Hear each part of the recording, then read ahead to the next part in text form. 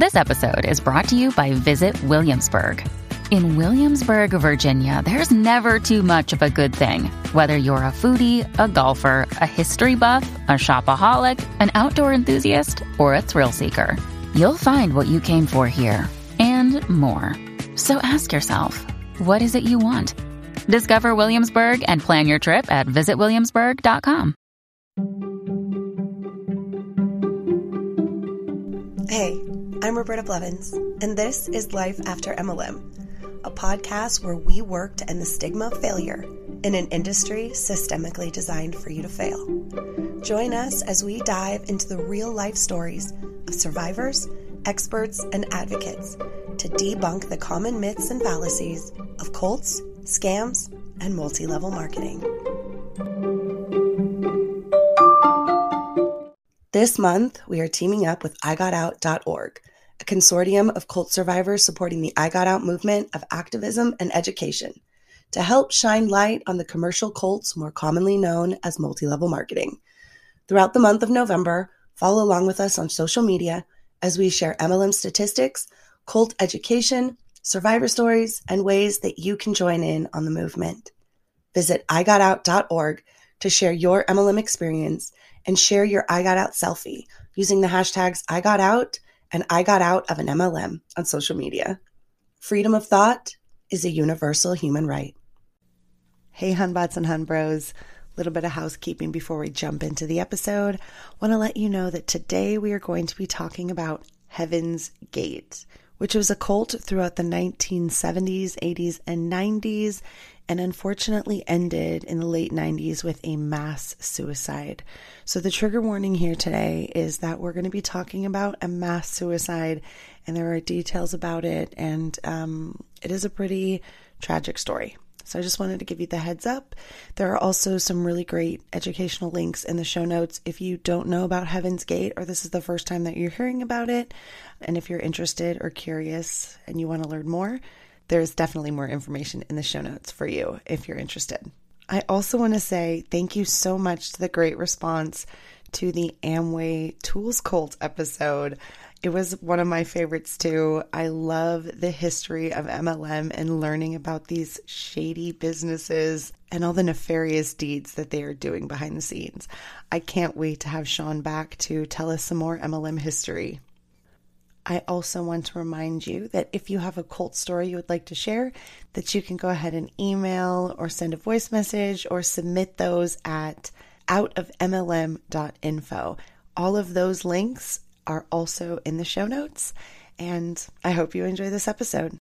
Welcome back to another episode of Life After MLM. Today is a bonus episode.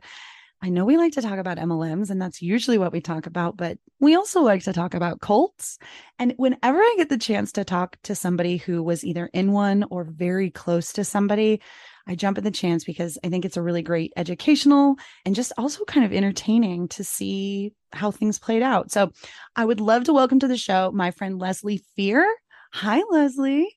Hi, Roberta. How are you? So good. I met Leslie a while back. I was on her podcast. We talked obviously about LuLaRoe and being in a cult. A really great podcast. You guys should definitely check it out. I host a podcast called Because I Want to Know. It's a paranormal true crime podcast. I cover anything between near-death experiencers, ex-cult members, psychic mediums.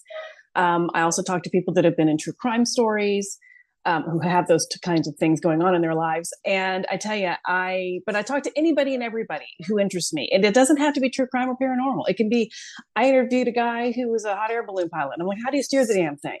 Yeah. So he's like, I'll be on your podcast. It's just a plethora. And you can cherry pick the episodes. If you don't want to hear about paranormal, you can hear about a bomb hunter that just got back from Iraq, or you can hear about a man who preps people for prison. He went to prison and was scared to death, got out, started prepping people for it. It's just amazing the people I get to talk to. And I love the whole concept of Because I Want to Know. Yeah. And the name of your podcast, obviously, because I think there are times where there's this morbid curiosity of things. You and just it's not, know. Yeah. And it's not because you're like weird or you're like, like want to offend anybody or make fun of anybody.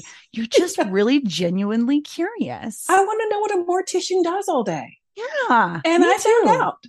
Yeah. you and I have been trying to connect, and I live the craziest life. So today, for this special bonus episode, we are going to be talking about a cult that actually is local and near and dear to my heart because of that case. This happened in 1997 here in San Diego, and we are going to talk about the Heaven's Gate cult. Wow. So, Leslie, please explain why this cult is near and dear to you and what your connection to it is. Well, unfortunately, we're going to talk about Marshall Applewhite and Bonnie Nettles. Bonnie Nettles and Marshall Applewhite started the cult Heaven's Gate.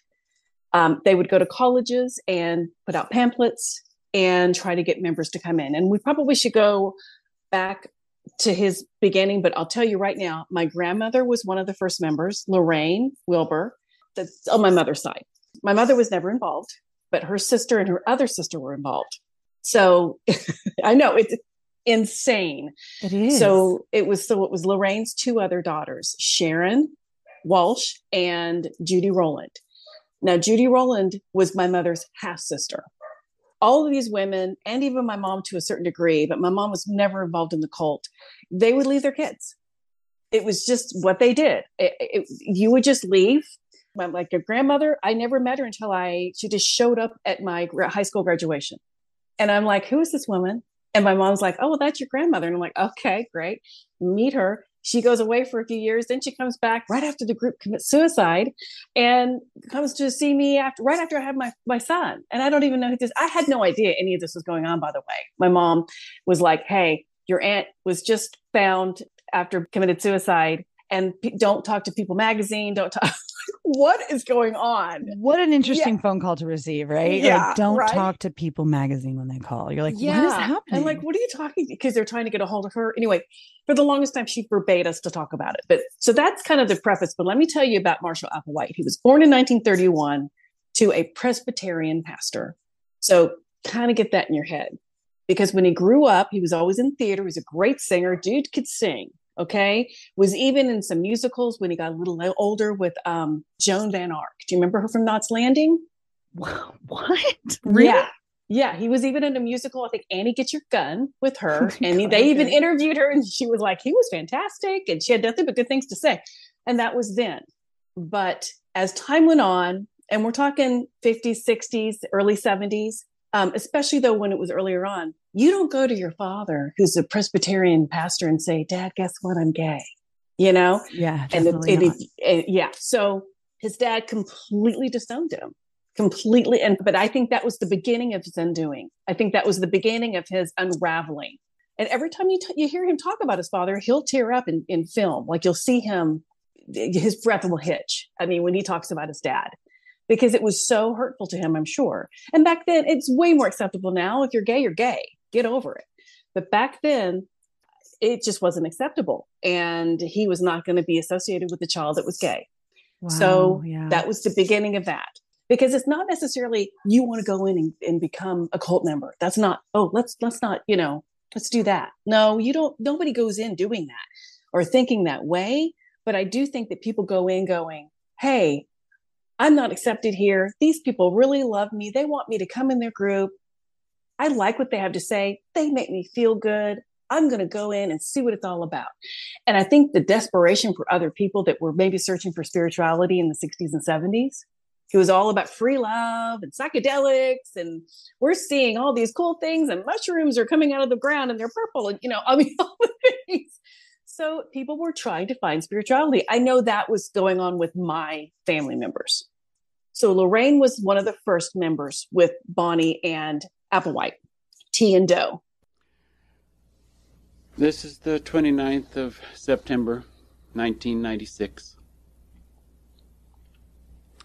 I'm Doe. Doe probably doesn't mean anything to many of you.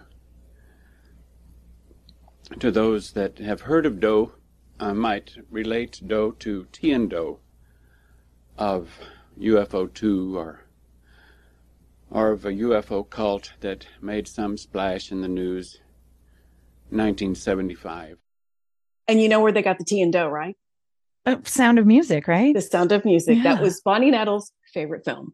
And when they got together, they would go to these colleges. Somehow it got in the hands of my grandmother and her daughter, Sharon, which is my mother's full sister. They kind of got in the group and they were searching for whatever they were searching for, some kind of religious freedom, spirituality.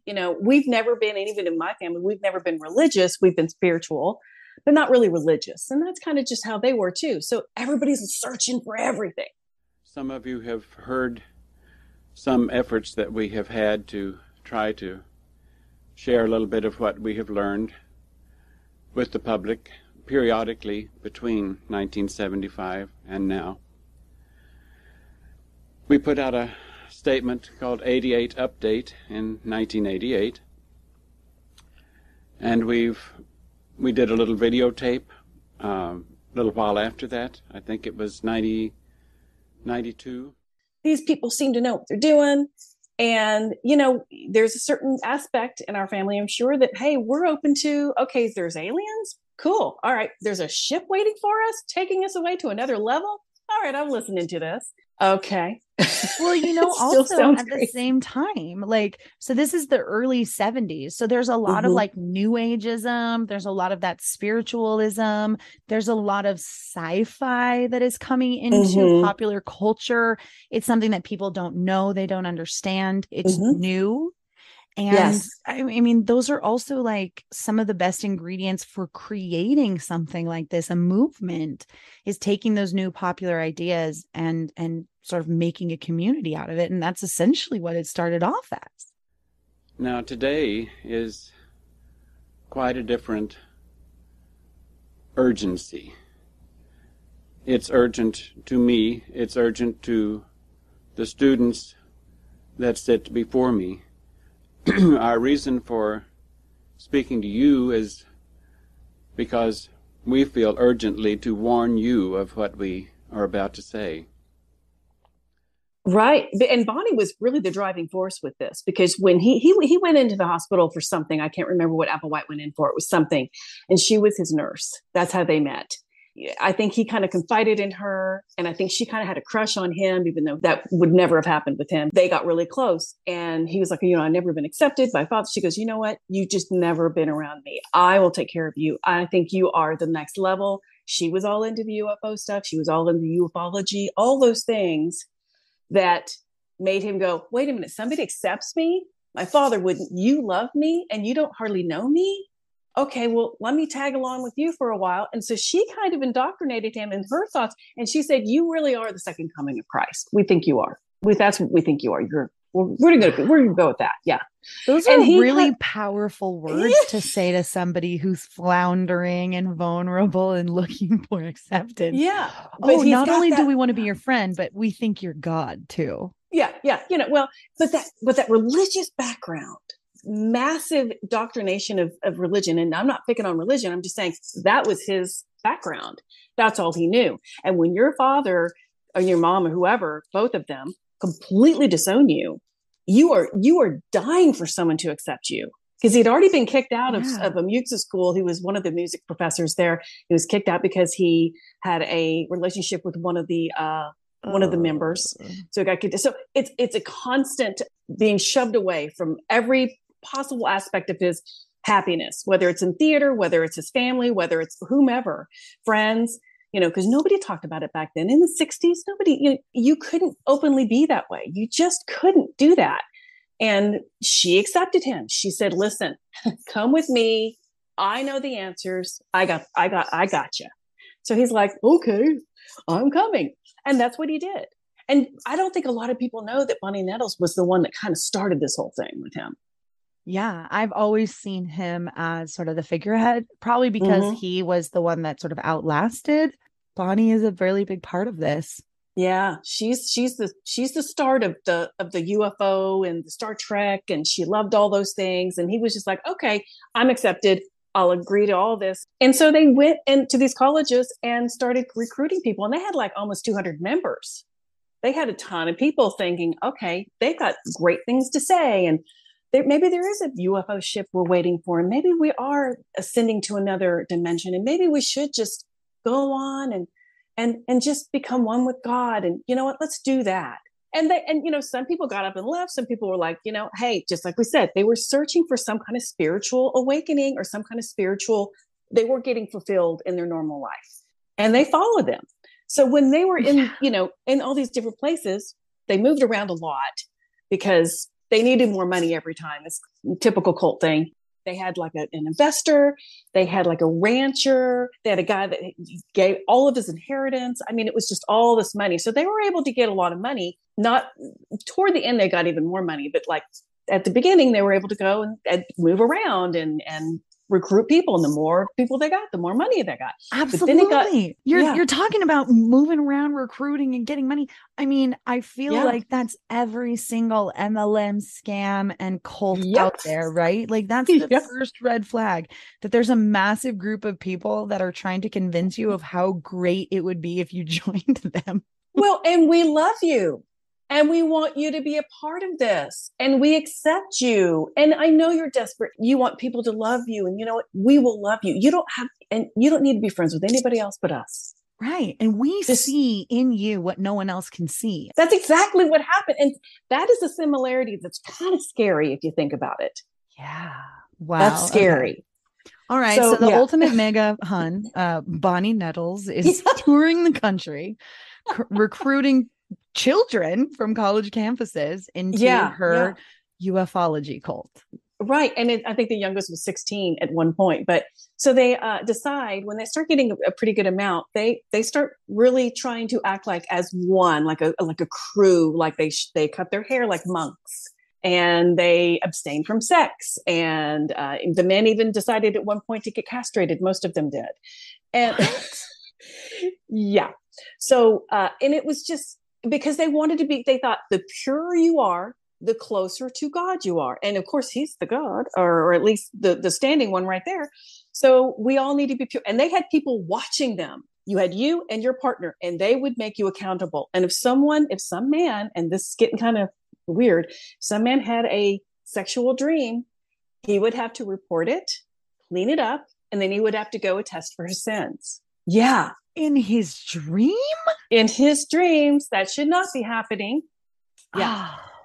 So my God, I could not imagine being punished for the dream that I had and then voluntarily told somebody about. Oh my God. It's like, but because I don't know why they would think that they couldn't just not say anything. I would just be like, I didn't dream about anything, actually. It was a very dreamless slumber. Thank you very much. I don't even know what you're talking about. What's going on? So, but they had accountable. And the thing is, they were so indoctrinated and so trained and so wanting to people pleaser, trying to get people to love them and trying to get their community to just trust and love them. All of them were like that. And in the case with both of my aunts, so my grandmother, after about 5 years left, she was getting a little older. She decided to leave the group. Okay. But she would stay in touch with him, and she would talk to Applewhite. And I think Applewhite came to her house a couple times, probably to get money. So Sharon left too later. And Sharon even went against the cult to try to talk badly about them. And that was good. She tried to say, don't do this. This is a bad thing. And she ended up dying of breast cancer years later. And so they weren't able to interview her. But she was one of the few that did try to say, this is not good. Don't do this. But Judy went to go see her mother at one point. They had like gold bars. You know, those old gold bars? Like they had a ton of gold bars, and they were like going to give this to Apple. It's like, what's going on? So it's like they would use cash. They would use savings. They would use gold bars, coins, everything they could to get their hands on money, right? Everything they could to keep it going. So I have a question. Okay. So it's Sharon Morgan, right? Yes. Okay. I'm doing some Googling. She was Walsh at one point, but now. Right. So their first follower, Sharon Morgan, is your aunt. Is my full aunt. Your full aunt. And it says in May of 1974, she abandoned her children to join T and Do. A month later, she decided to go back to her family. And during this time, Bonnie and Marshall are arrested because they were using her credit cards. Yeah. Well, and he got arrested a couple times because he was like, he took a rental car and said it was divinely assigned to him. So he stole a rental car too. I mean, they were just like, Well, the charges were later dropped because your aunt was like, no, I gave them my cards to use. Yeah, it's fine. Yeah. What? Yeah, I know. And later she says, oh, this isn't good and all the things. But at the time, there are things that I am finding out as I go, because here's the deal. My mom wasn't involved. And when it all happened, my mom forbade us to talk about it. This is the first time I've ever talked about any of this, ever, except for one other podcast. And that was on my podcast. And I interviewed Judy's daughter, Cindy, who was 8 when she left her daughter, and her brother was 6. And she did not talk to the media. They wanted to talk to her so badly, and she wouldn't for years. And finally I was able, because I didn't even know her very well. I didn't know any of these people very well. I knew them, met them a few times. None of us were close. The moms always left. It was just a disaster.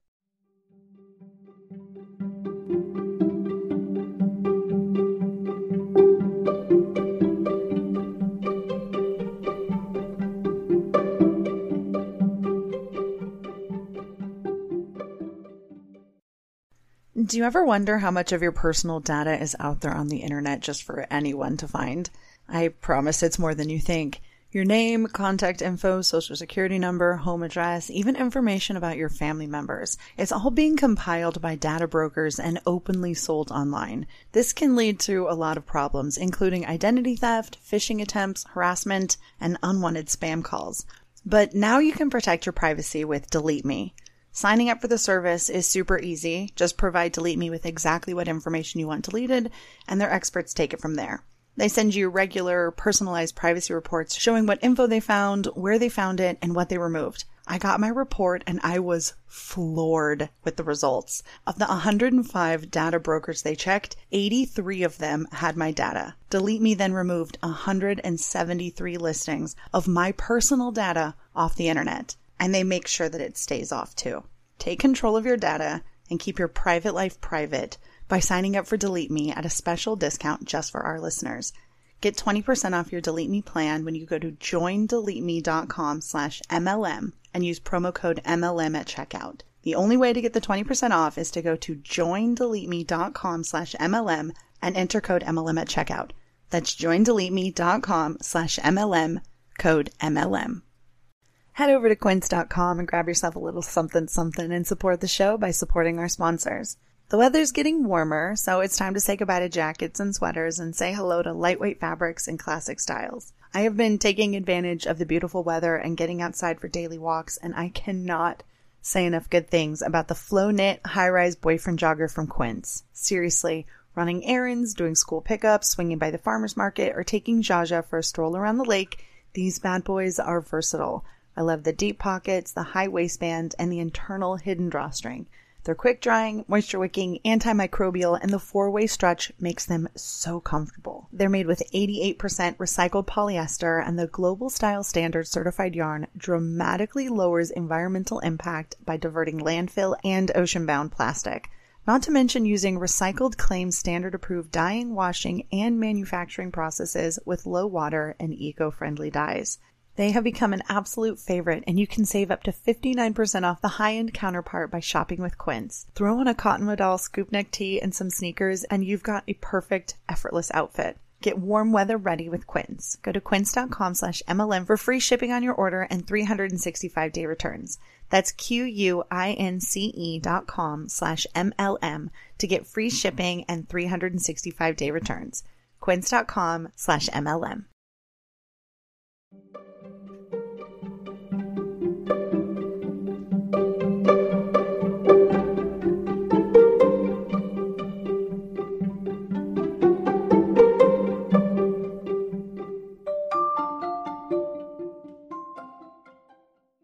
So I'm finding out some of this stuff at the time in 97 when everyone else is finding out on the news. And I'm like, what is going on with the people that are in my family? How are you? It's totally wild. But I mean, she's the OG. Yeah. She's their first follower. Where did Sharon meet them? At college, in a college setting somewhere? And that's what I don't know. And that's what Cindy and I were trying to piece timelines together, because she didn't know Sharon's part of the family. She didn't really know my mother very well. She knew Lorraine, who was the mother of Sharon and Judy. So we don't know if it was on a college campus or if it was something else. They would put pamphlets out everywhere, and some people would find them or not or whatever. I don't know where every place was that they put pamphlets out. Somehow she found them. And Sharon, she wasn't in a bad marriage. I don't think she was in a bad marriage, but I know Judy had a very narcissistic husband, and she was very not happy in her marriage, like really not happy. I think that was the beginning of her downfall. And I was talking to Paranormal Karen. I don't know if you know who that is. That's another podcast. And she and I were talking about this. And she said, I think it's funny. And this is a good point. She goes, you know how on that 70s show, Ashton Kutcher gets back with what's her face, right? Jackie. And one of the guys that he's friends with, can't think of him, name, Hyde or something, said, why are you back with her? And he goes, because I don't have to think. Right. Everything was so regimented. Every minute of their day, 6-minute showers, 2 or 3 to a bed, but you weren't getting much sleep, hence the cult. They would constantly have things to do. There was never downtime and not much sleep. You couldn't have feelings for anyone else. It was such an indoctrinative kind of way of looking at it. It's like Stockholm Syndrome. It really is. And once they're so into this and they're accepting that they can keep a journal, and Cindy actually got a hold of one of her mom's journals, and she said it was so boring to read, but that was her life. She didn't want any responsibility. She wanted every minute of her life planned out. And it was just so strange to her. And yet it made her understand even more, but still not understand other aspects. Because there was a time they let all of them come home for a little while to say goodbye. And that's when I met Judy. Yeah. Wow. So like, throughout the 70s and 80s, they're just sort of traipsing across the country, doing these big spiritual chats and like recruiting up to 20 to 30 people per event.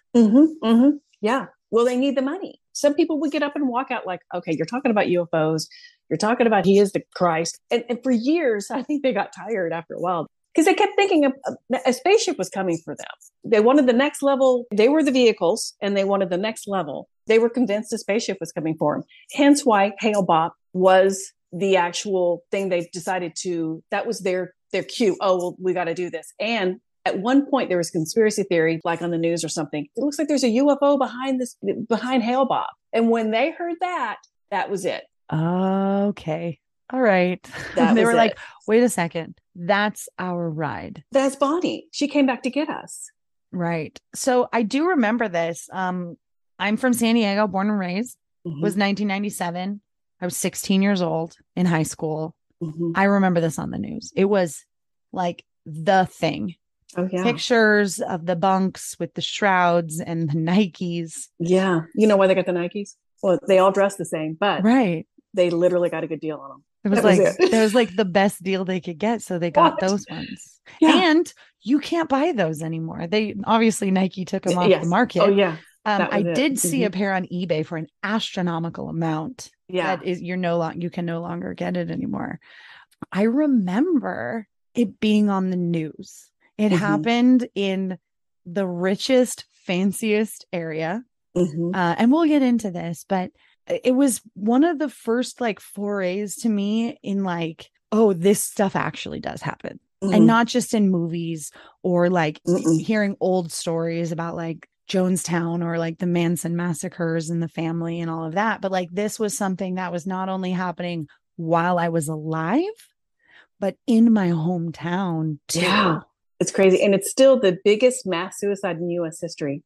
And we just had the 25th anniversary. That's why it was coming up, and Cindy was like, they're starting to try to talk to me again. And I was like, let's just do my podcast and let's just do that. We'll piece what we know together, because we knew things that a lot of the media didn't know and those kinds of things. So yeah. Let's talk about the Heaven's Gate cult coming into San Diego and settling in Rancho Santa Fe. So for anybody that's never been to San Diego, Rancho Santa Fe is in northern San Diego.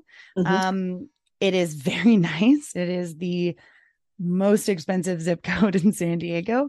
It is like 98% white, very, very, very ritzy. The median income is $200,000 a year, and the houses there are insane. So they're mega mansions. A lot of like big sports and television personalities have their houses, and politicians as well have their houses here.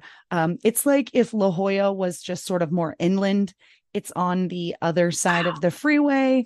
And so you have like the estuaries and that sort of stuff versus the beach, but it's very expensive. So I just wanted to let you guys know sort of the area of town that they decided to rent a mansion in when the cult came into town. Yeah.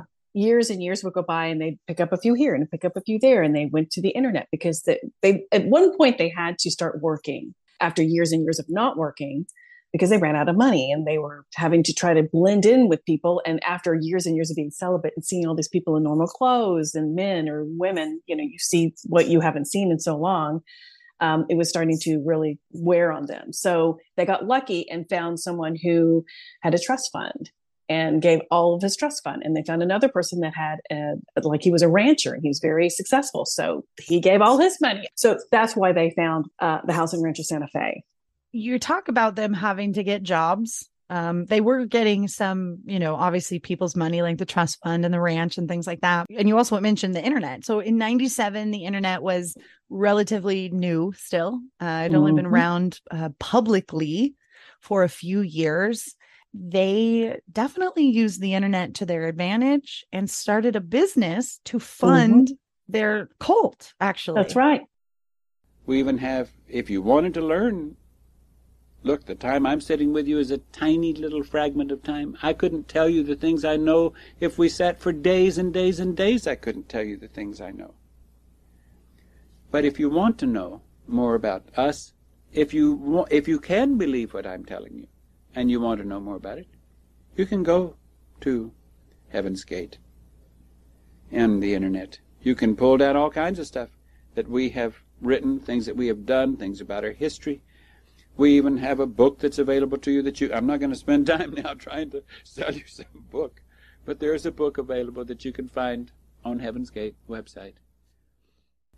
And because they weren't doing well out in the world working, because it was just so distracting and they didn't, they were like living like monks. There was a couple people that were really good with IT and good with computers. And they said, hey, let's just offer some computer service to everyone. And that's where they got the rest of their money. Once they decided, okay, we can make a business out of this. Plus we have this new money coming in. This is a good flow. We'll do this for a while. I actually don't think they were in that house a long time. I don't think they were there more than maybe a year or two. Maybe. I don't think they were there long. It says right here in October, the group began renting a large home, which they called the monastery. So this was in October of 1996 that they rented the house. 96, but they started renting the house. Okay. So it was only a year and a half, maybe, something like that. I knew it wasn't very long they were there. And then it says on March 19th through the 20th of 1997, that's when he taped himself his Doe's Final Exit video, where he was speaking about the mass suicide. Then I can be your shepherd.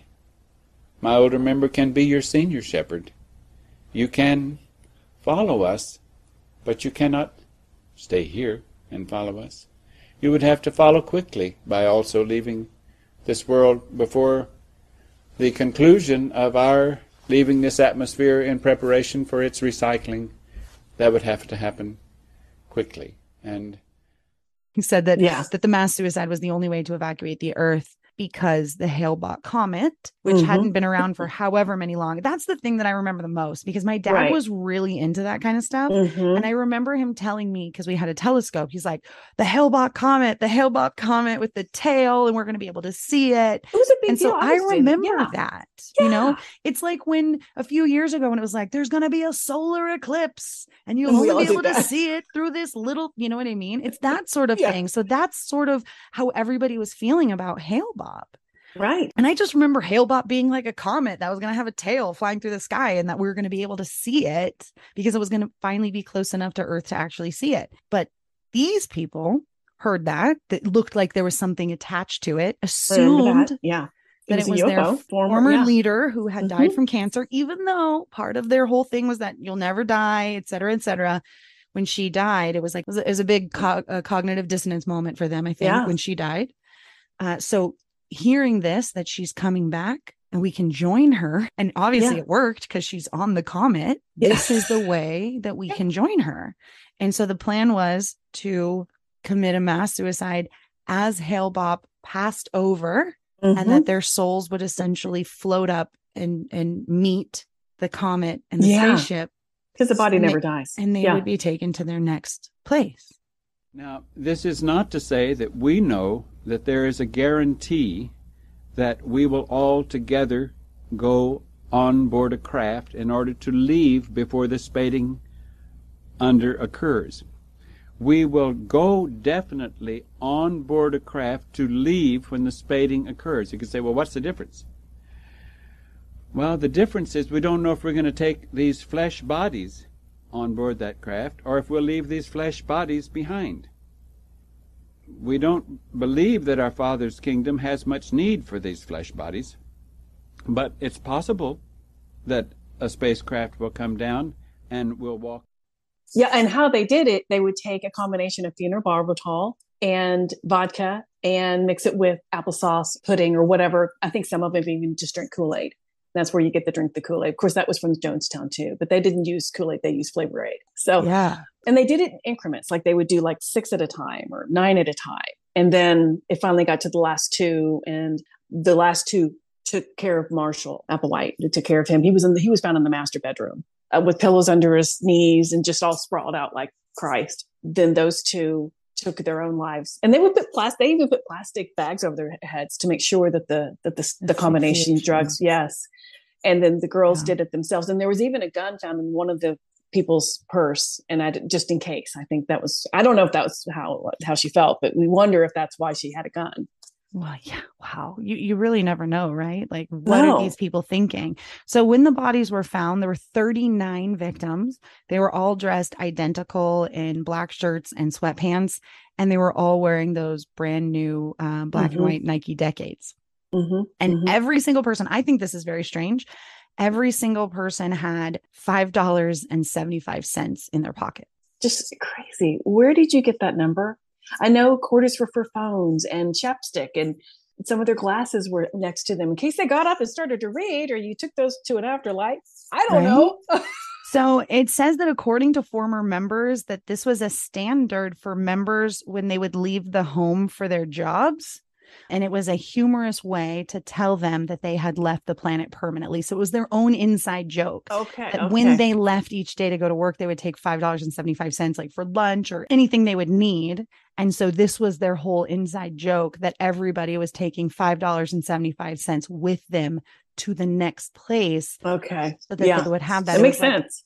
Yeah. I mean, it's those little things, these little idiosyncratic things that it's just so strange. Like, where were they in their mind's eye that like, they were like, we need to get $5. We need 39 $5 bills. When the first group left, and then you give them all their medicine or lethal dosages, and they're watching their friends die. Where's that cognitive dissonance? Where's that little voice in your head going, this is not good. I probably should take off running, but none of them did, except, well, there's 2 that left. And I think one decided to leave right before, but the other one, Applewhite wanted him to tell the world about their story. And I think he's the one that called and gave the tip about everyone being gone in the house, or they may not have been discovered for months until somebody finally said, okay, there's something coming. There's a stench coming from the house. And they were already, it was 3 days before I think they actually went because it took 3 days for them to all commit suicide. So I think on that 3rd or 4th day, probably on the 3rd day when everyone for sure was gone, the guy called the cops and they came. But, another thing I wanted to talk about too, when I was interviewing because, the feeling that she had and the issue she had with her mother, not only leaving her when she was in 1st grade and watching her pack up the car and not understanding why her mom was leaving. And then coming back home because they walked to school back then. I guess, Gen X people, we just did whatever. Walk to school. It's 4 blocks away. You're good. Bye. Yep. Take your brother. You know how that was. And when they came home, her dad was home, he usually wasn't home by that time. And he was upset and crying. And she left a note and the father understood what was going on, but she didn't tell anybody but their neighbor. So the neighbor knew, never told anyone. And I don't think she told the neighbor until like right before she did it, but still the neighbor could have given him a heads up. That didn't happen. Also, the fact that Judy came back for a little while to say goodbye. And for like 5 years, she stayed out of the group. And she came back to her husband, and her husband really loved her a lot, was hoping and praying she'd come back, and she did. But they couldn't make it work because she said, Leslie, it was just so bad. She was such a different person, so indoctrinated. She couldn't make it work with him. So he said, okay, we got to get a divorce. So that happened. Then she goes off to Texas and marries a cowboy. Not even kidding. And I think that's when I met her, when she was in Texas. And then that didn't work out. And guess what? She went back to the group, which a lot of people did after 5 years. But the thing is, and I said, well, Cindy, did you ever ask your mom why she left? And she goes, I didn't. And I don't know why. She goes, but I think I kind of know. If I asked her, I thought maybe she'd do it again. So I didn't want her to do it again because that little girl inside me didn't want my mom to leave me. And Cindy's never had children. And she's my age. She's 55. I said, why ddid you not? I'm just curious. And she said, I didn't want to be that mom that left her kids because it runs in our family. I have two kids, fine. But the thought and that, but the thing is, this does not just happen and affect, just like in the kinds of corporate culture you talk about, this does not just affect the person that does it. It affects everyone, obviously. But can you imagine the kids? When it all came out, her father and her brother did talk to the media about it and did a lot of, I think they talked to Dateline and a couple, I don't remember all the people, but a few of them. And her brother couldn't handle it and he ended up committing suicide too. So it's a rough thing for a family. And she goes, when my mom left, I went so opposite of what I was. I became very religious. Then I became not religious. Then I became just wild. And this is right after she left that second time. It was just, she goes, I became nothing I recognized. And I had to bring myself back. And it's almost like I had to heal that little girl inside me. And that's why she goes, that's why I never had kids. And she goes, and I love kids, but I just had to heal myself. And she's wonderfully happy, a Reiki master now, massage therapist. She's fantastic, has a wonderful life, beautiful husband, wonderful. So she couldn't be happier, but was robbed of a childhood. And so was her brother. Wow. Jeez. Yeah. So I looked it up because I was curious about how they were found. So essentially what they did was they created packages and sent them to the media. Yes. And so it was people in the media that got these packages and the tapes. And this one guy's name's Rio D'Angelo. He's the one that called. Yeah. So he received the package on March 25th and it contained 2 VHS tapes. One was Doe's final exit and the other was a farewell message to the group. It contained a letter that said, we have exited our vehicles just as we entered them. So this guy told his boss about it and they went down from Los Angeles to San Diego and they found an open door and walked into the mansion and he used a video recorder. So he walked in and recorded the whole thing. Yeah. And there is footage of that. And it's so chilling. Wild to receive a package because this stuff happens in movies. This stuff happens in stories. This doesn't happen in real life. You know what I mean? I mean, obviously it does, but to just receive a mysterious package. And when you open it up, it's tapes from people that if you're listening to this, I'm already gone. It's so chilling and sinister and creepy. And it's just wild. It is. That anybody was at a place in their life and in their mind where they were like, this is the best option. Try to just put it as briefly as I can put it and as clearly as I can put it. This planet is about to be recycled, refurbished, started over. That doesn't mean it's going to be destroyed. It doesn't mean it's the end of the world. But it does mean that it's going to be recycled, refurbished. Now, you can say, well, who are you to say that? And I'll tell you who I am. As to whether or not you believe who I am or not is up to you. And whether or not you believe that it's going to be recycled or refurbished is up to you. Now, the purpose of this tape is to warn you that that is about to happen.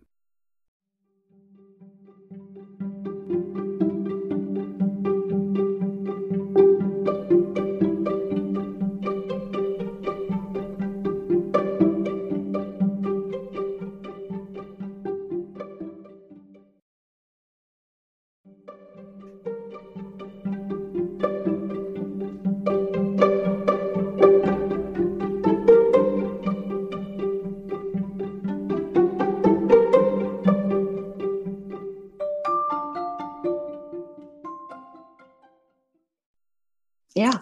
No, I know. And the thing is, at the beginning, when they all started, there was a bunch of core people that always stayed. Even if they left, they all came back.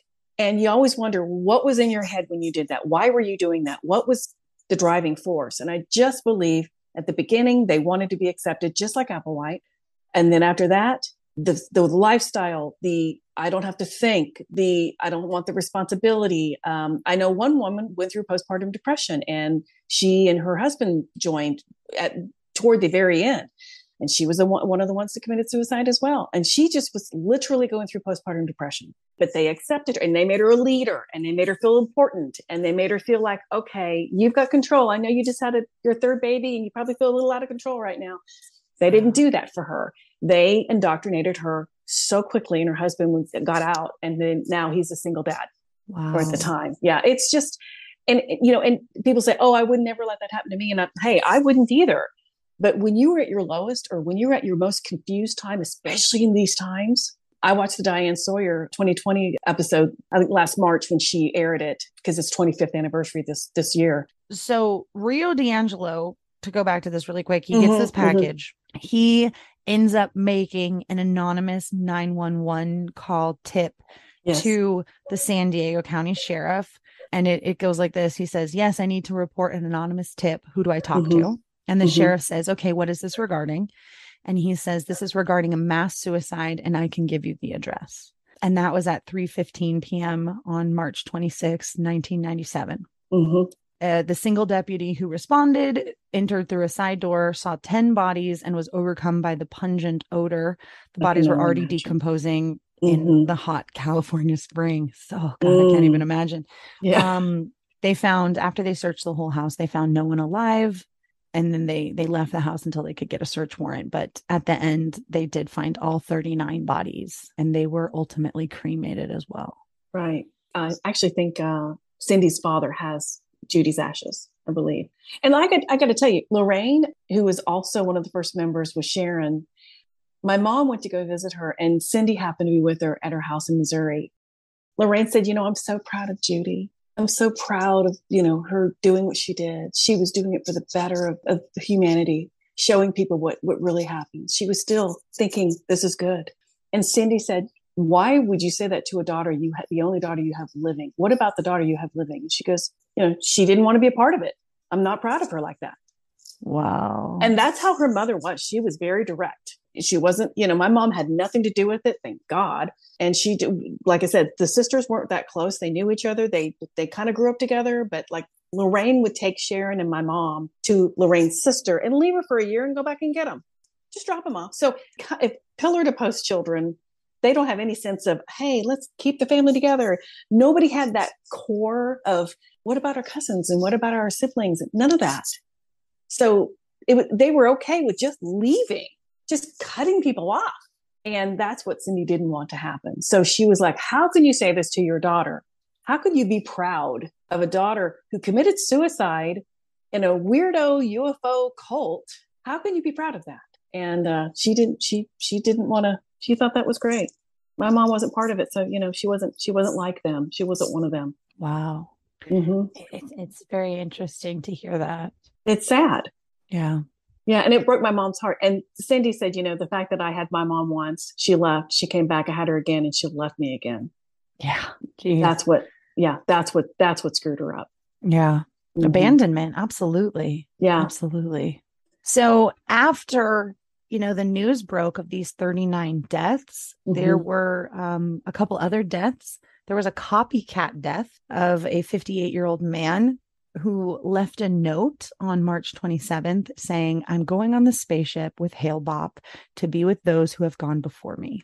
Yeah, I remember. And he was not connected to the Heaven's Gate cult at all. And then at least 3 former members of Heaven's Gate committed suicide in the months after. Right. Yeah. It's just so sad, right? And just, honestly, they I wanted think to be with everybody. Yeah. Absolutely. It's murder. I think he committed suicide, and he basically murdered all of the people that followed him. Yeah. It's murder by coercion. Absolutely. It is. Absolutely. If a girl can convince her boyfriend to kill himself over the phone and be convicted of murder by coercion, I feel that Marshall Applewhite could be convicted of the 38 murders plus the 4 that came after it as well as a result. Right. Absolutely murder. And it even says in here that Yanya, who is amazing, she's going to come on the show. She's a cult expert as well and a sociologist. She also has referred to the Hale-Bopp mass suicide as a murder as well. Oh, really? Yeah. That's how I believe it. Yeah. It's just because, I don't have any other nicer words to say, but besides just he murdered those people and he just committed suicide. So he did it very cowardly. And it's all because he had an issue with his own father and he didn't feel accepted. So he grew this group into some kind of ridiculously insane way and had to make them feel the way he felt, or because he couldn't have sex with people, that was a sin, he couldn't do, so he made them all do the same thing he couldn't do. Right. He made them do the same thing that he couldn't do, and they all said okay, but it didn't happen right away, but by the time he was done, they all did the same thing. I mean, it's so sad, right? And here's another thing. In their belief system, they were against suicide. The cult themselves were against the act of suicide. Yet through coercion, brainwashing, control, Applewhite effectively convinced these people that killing themselves wouldn't be suicide. Right. Because they were not actually killing their souls. They were just leaving their human vehicles behind. Right. Right. Because Bonnie Nettles, I don't think she ever would have agreed to this from what I know about her. So the fact that, in a cult, you got to make up new rules. Right. Everything's a secret. Let's make up some new rules. And so that's what he did. That's basically what he did. And, you wonder, was it a suicide because he realized he was so far gone that he couldn't ever admit this is all a scam and I made it all up and it's just a cult, ha ha ha, sorry. And so he's like, well, I'll just kill everybody. Because here's the other thing, right? In Jonestown, there were a lot of people that were like, no, they were forced to drink the Flavor Aid. They had guns against their heads and said, if you don't drink it, I'll shoot you. So you're going to die regardless. So you choose. And they drank it because they were forced to. Right. These people. This is scarier. Were not forced that way. Right. They were psychologically forced over many, many years of this intense psychological cultic abuse. Yes. And everything was always explained away. Oh, yeah. As cults do. And rules were changed as cognitive dissonance caught up to what was happening. They changed rules. And honestly, I feel maybe this suicide was Applewhite's, he felt his only way out of this massive scam and lie that he had created, because he can't say it. He'll go to prison. And he can't have any survivors left to talk about him and what a crazy thing it was. So he's got to take everybody out on the way out. Right. Well, he's the leader. He's the second coming of Christ. And the fact that he believed that, right? Like I said, his father disowning him was the beginning of his derail. And I really think it did something psychologically to him. And he just allowed it to keep festering, and because it always bothered him. I think he probably dealt with depression. I think he dealt with so many more demons than we will ever know. And Bonnie was the only one that could bring him out. And when she brought him out, she put all these other ridiculous thoughts in his head. And then by then he's thinking this is real. His reality was not you or my reality, but he made it their reality, and he was successful at it. And it's insanity. It's just, the more I read about it now as an adult who understands cult and cultic control and coercive control and things like this, it is even more heartbreaking than it was when I was 16. Yeah. Stephen Hassan's bite model is very strong in this one. Yeah, it is. Absolutely. Yeah. You can go right down it and be like, boom, boom, boom, boom, boom. I mean, he was obsessed with their sexuality. He was obsessed with their ability to perform sexual acts. He castrated people. He turned them into eunuchs so that they could not have sex and be celibate. That's extreme. Well, his father thought it was evil and terrible that he was gay. So I've got to castrate myself. I can't keep these feelings in my head. I can't do that. I can't feel sexual towards someone else. It's sinful. So, oh, and you guys need to do the same thing I'm doing. It's just wild. And I'm so That's why they're calling it happy murder. that we live in a society that is growing and understanding and evolving and is so much more compassionate, I hope, than the generations that came before. Yeah. And hopefully there's a lot of us, again, I know you and I both are very awoken in this realm, that we're waking up to these realities and seeing these red flags, and we are ending these stigmas and these generational curses with our generation. Yes. That you're not becoming the mother who leaves. Right. And, you know, my mom, to a point, she left us too sometimes. Not like that, but we were, I think a lot of Gen X kids were done this way. But I mean, she would just kind of leave. And my dad at the time, they weren't divorced yet. He would just pick up the pieces until she got her crap together and all the things. But it wasn't all the time. But it was enough for me to go, Mommy, don't leave. And I'd be holding her leg and she'd be dragging me with her. I mean, I was little, you know, so, and that's a horrible picture already. But you and I spreading the awareness of this, because I spread the awareness of all kinds of things. But that's why you have your podcast. You're spreading awareness about cults, whether it's corporate or this kind of cult. I'm spreading awareness with my podcast with all kinds of different things too. Sex trafficking, that's another kind of cult. Absolutely. You know, Absolutely. So it's unbelievable. It's jaw dropping and it's heartbreaking. You know, it's hard for me because on one side, I want to be compassionate and understand that these people are victims. And on the other side, I'm fascinated with the psychological aspect of it. So I'm always on this, like, is this too much teeter-totter? Like, should I maybe not be smiling right now? Because it's a fascination kind of thing. But yeah, it's wild to me. There's so many intersections in so many things that I talk about where I'm like, oh yeah, that happens in MLM too. And again, we're realizing that all of these groups are just high demand, coercive control groups. Absolutely. That, you know, they know what they're doing.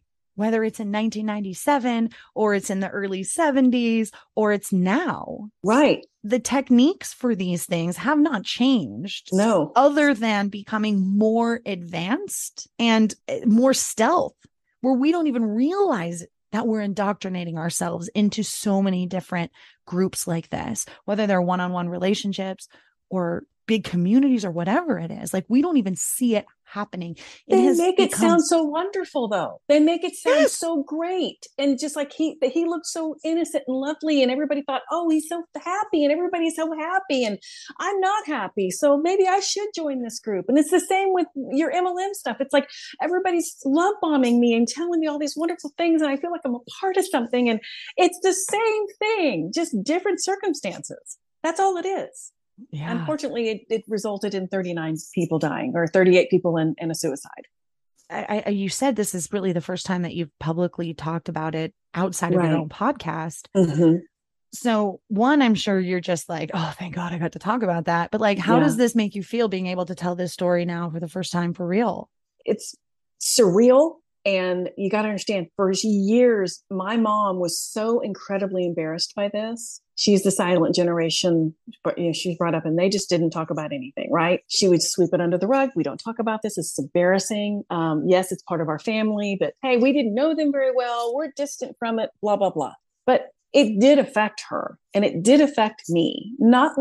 Obviously not like my cousin. But it did affect her, and she was approached, and she lost her mom and her sister, two sisters, for a little while in the cult. She was still a young mom at the time. She couldn't have communication with them. I don't know if she even really tried, but that was a situation where she could not have any communication, and that must have affected her. And then when she said, do not talk about this. Now, my mom's been gone 5 years. So when I talked to Cindy, I said, she just texted me one day. She goes, you know, it's 25 years today, or whatever. It was last March. She texted me, and I said, oh my gosh, has it been 25 years? Yeah, 97. I had a child in 97. Yeah, they'll be 25 this September. Okay.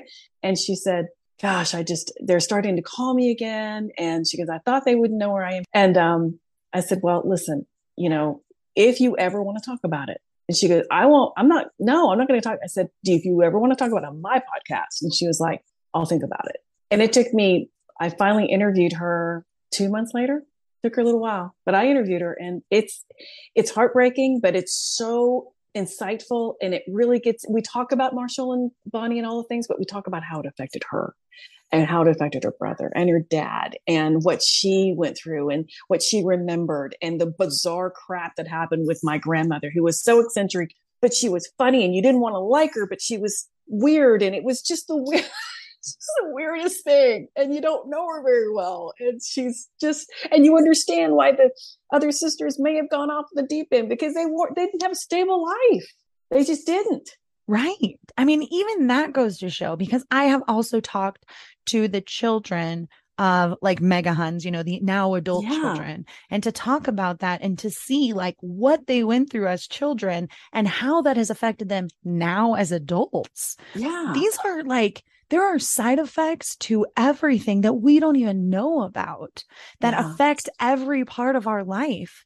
Being the niece of a member that was part of a mass suicide, like in a cult, still like, the biggest one. Yeah. That's going to affect you. Yeah. Even if you are not in it, like it's still your aunt and your grandmother and your family. Right. And it is still that Bruno you don't talk about. No, my mother was terribly embarrassed by it. And now I'm not embarrassed, because here's my thing. And just like we said, we're spreading awareness, but also I think it needs to be talked about in the way of, we've got to be very, very careful, guys. We have to be very, very careful in this day and age, because things are happening. I get on TikTok and I follow astrologers and stuff, because I interview those kinds of people. And some of them are just awesome. And some are going, oh my gosh, there's going to be this happening.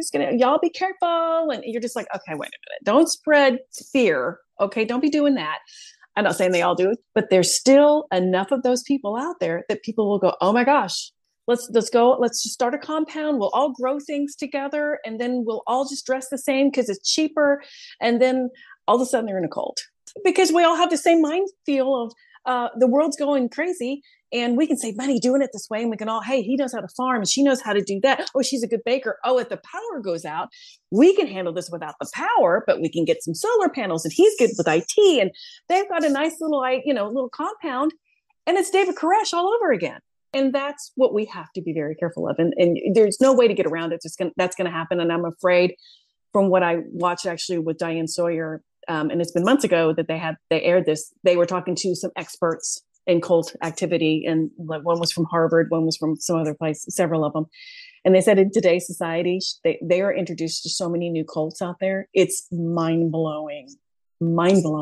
Every time I do an episode like this, or I talk about something like this on social, there are so many comments that are like, will you do this cult next? Yeah. And it's like, I didn't even know. Like, it's so much. There's so people many. Say, cults I didn't even hear about. She goes, cults we didn't even know about. Oh, yeah. It's wild. And so, I love being able to talk to cult survivors, or, people that are in the cult survivor area about this stuff, because there's a lot of people listening that were not alive in 1997. And maybe for the first time in their entire life, they just heard about Heaven's Gate and they're like, wait, what happened? What are you talking about? Yeah. What? Yeah. Mm-hmm.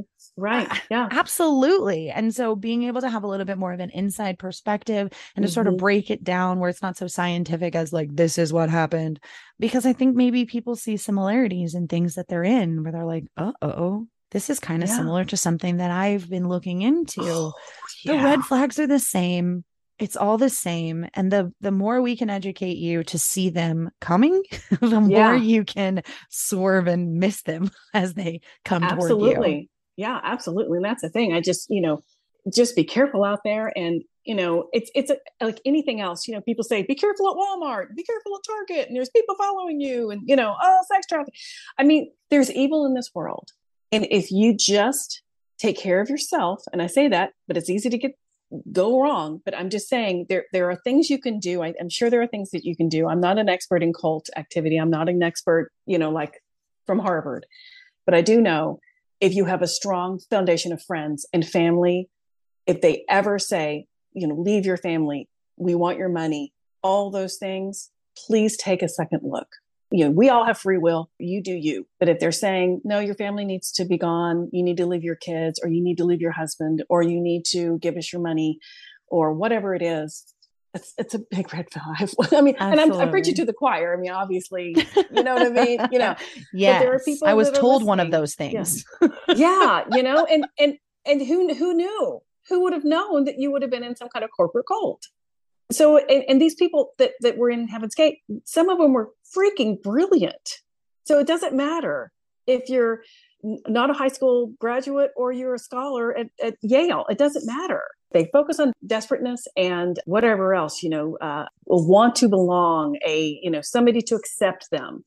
That maybe they're a different kind of person. Maybe they're struggling with their sexuality. Maybe they're struggling with whatever it is, fitting in, just being maybe, some people could be just on a spectrum and don't understand that, and all the things. It's important to talk about. And I'm going to have you come back and tell your MLM horror stories too, because I know you have them. Thank you so much, Leslie, for coming on the show and sharing your Heaven's Gate experience. I hope everybody learned something new today.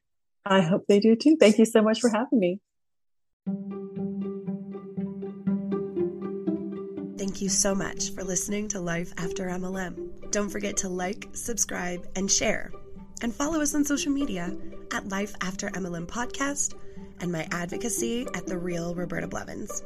You can find all of the links to the social accounts in our show notes. And if you just listened to that incredible story and you thought, oh my God, I have a story just like that needs to be told, hit me up, therealrobertablevins@gmail.com. I would love to have you on the show to share your story and start your journey in life after MLM. See you next time, Huns.